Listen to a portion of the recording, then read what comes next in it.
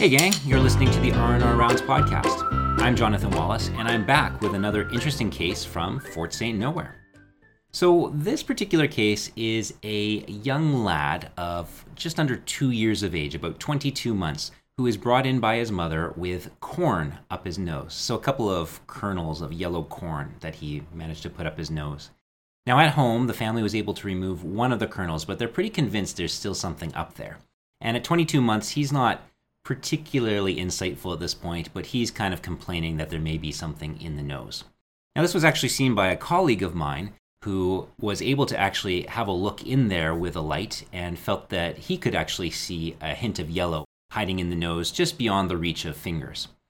So question number one is, what would you do if you were in Fort St. Nowhere? It's 11 o'clock at night and this child is brought in. Relatively calm, but when you begin to go near him with some sort of metal-looking tool, he begins to freak out. So go ahead and hit pause right now and just give that a little bit of thought. And when you've come up with your answer, then hit play and I'll tell you what we did. Okay, so the first thing I do when it comes to a foreign body in the nose is I have the parent do a little bit of mouth-to-mouth resuscitation. More specifically, I have the parent make a seal over the child's mouth, and I have them occlude the open nostril, and then basically the parent is going to artificially blow the nose of the child by blowing hard into their mouth.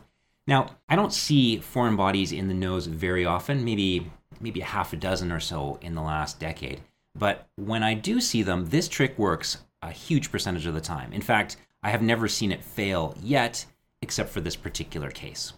And so we tried that. The mother gave a really valiant effort, but unfortunately the corn was still stuck in there. So now we're in the situation where we have this child. It's late at night. There's no ENT specialist to call. And I'm being asked to provide a sedation so that we can get in there some tools and try and get this kernel of corn out. So here comes question 2 now.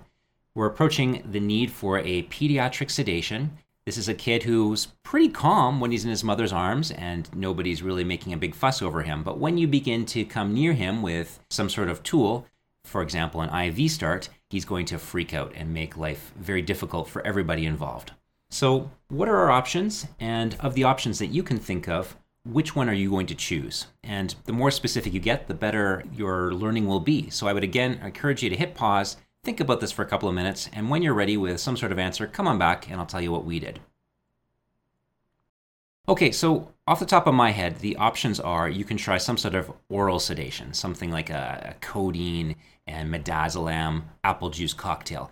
The problem with that is it's very difficult to titrate. It takes a really long time for onset and then various top-ups. You may be investing an hour and a half just to get this child into a state where they're more relaxed. So it's workable. But the other thing is now you have filled up their stomach potentially, and so if you do need to start an IV and give them a top-up, now you're not dealing with as fasted a status as you would have had before potentially. So not my favorite option, but something to consider. Next option would be a intranasal sedation. You can get those fancy little atomizers that are made out of foam. They look like a little cone. They lure lock onto the end of a syringe, and you can squirt some sort of medication like midazolam or fentanyl or ketamine up into the nose. And that's an option. Next option, you can start an IV if you're technically able to overpower the child and get it in. And you can then give them IV medication. And of course, that's going to give you your tightest control and your best titration. It's going to be the quickest onset, but potentially traumatizing for the child and the parent until you get that IV and that first dose in. And lastly, you can do nothing. You can be a barbarian. You can wrap that child up in a blanket, sit on them, and hold them down for, a short 3 minutes of agony while everybody sweats and tries to get this thing out. Probably not the most patient-centered option, but an option nonetheless. So what I did was number 2. I do the intranasal sedation. And I have to say, over the last decade or so, I have been monitoring my various intranasal sedation attempts and the results, and I'm working my way to trying to find the right cocktail. Ketamine is my first choice, and the dose I like to use is in the range of the literature, which is 3 to 9 milligrams per kilogram, which you're then giving intranasally. So that's a big range, 3 to 9, and I choose that range based on how adrenergic the child is. If this is a child who is like the most relaxed child in the world and super passive, and I'm kind of questioning whether I really need sedation in the first place, but decide to go with it, they would get 3. I can't say I see those children very often, but if you see one, low is probably just fine. For kids who are relatively calm, like this child was, 5 milligrams per kilogram is my starting dose. And I find there's a pretty high efficacy with just using 5. For children that are super amped, parents that are not really coping very well and not handling the situation, and I just want to take this child down, 9 milligrams per kilogram. Now, one question I get asked a lot about with ketamine is secretions. And it's legitimate. I mean, about 1 in 10 cases, even when I'm using low-dose ketamine, I do see some hypersalivation. It is extremely rare that it's a problem, but in any procedural sedation setup, you would be very wise to make sure you have functioning suction in place before you get started pushing drugs. So in this particular 22-month-old, he weighed 12.5 kilograms. So I did the math, 5 times 12, because I'm lazy, 60 milligrams, and now I have to choose my actual solution. So ketamine comes in 2 flavors. It comes in a 10 milligrams per milliliter concentration, which would work out to 6 milliliters of fluid squirting up a nose in this kid. Not ideal. It also comes in a 50 milligrams per milliliter. So that is now 1.2 milliliters up this kid's nose. Much more reasonable. Now, I really don't like to squirt more than 1 milliliter at a time into somebody's nose. It's unpleasant, it's water. So the lower the concentration, the better. And so if I'm going to go over 1 milliliter, as I need to in this child, I'm going to split it between both nostrils. So that's what I did. I took 2 3 milliliter syringes and drew up 30 milligrams in each syringe. That is 0.6 of a milliliter in each syringe. I put an atomizer on both of those syringes, and away we went. Now, why am I using a 3 milliliter syringe? And again, this comes from experience. I could use a 1 milliliter syringe, but if you look at what that actually entails, you have to draw back on that plunger a long way. And it's a very narrow set of cylinders, and it's very unstable, and it's kind of uncomfortable when you're trying to squish this fluid into a squirmy child.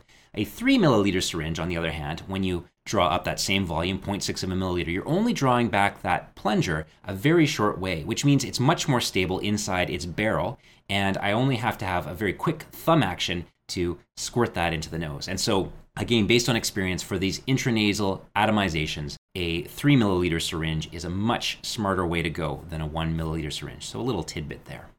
So this is what we did. We moved the child into the high acuity monitoring area. I didn't even worry about putting a monitoring device on or oxygen on. It just is not worth fighting the child and upsetting the child. We then taco wrap the child because we don't need his arms helping us while we're trying to squirt this medication in. Now, I've mentioned taco wrapping several times during this episode, and I realize on further listening that that might not be totally clear. I think the classic term is burrito wrapping, but really what we're talking about is taking a blanket, wrapping around a child with their arms tucked out of the way so that they can't really fight back so easily, but they're hugged nice and warmly. I feel like that's a skill that's taught very nicely in nursing school, and I have yet to meet a nurse who is not familiar with what it is I'm asking for. But just to clarify, that's what I meant by taco wrap. I had both of my doses ready to go. I had a piece of gauze ready to go because sometimes there's a little bit of medication that squirts out. So we cover the nose just briefly with the gauze just to prevent any blowback. And I explained to Mom what we were doing. She held the child's head in her 2 hands and looked into his eyes so he could see her the entire time. And then we gave the medication. Squirt, squirt, done. Untaco him, let him sit on the bed with the bed rails up. Mom's right there, looking at him, talking to him, just keeping him calm. And it worked really, really well. About 5 minutes went by, and you could see that he was just kind of getting a little bit dazed. He was really interested with that light pattern on the bed that came from the overhead procedure light. He had a fancy little plush toy that the hospital had given him, and he was kind of tripping out with the psychedelic colors under that light. And we could tell that it was just beginning to work. So we brought out the little Band-Aid style pulse oximeter and showed him the little red light. And he was a little bit leery of that, so we just waited. And about the 10-minute mark, he was chill enough that we could pop that on. We could put on a blood pressure cuff to monitor his blood pressure. We could even get the blood pressure reading, and he was doing very well. At that point, we got a little face mask for oxygen, just for blow-by.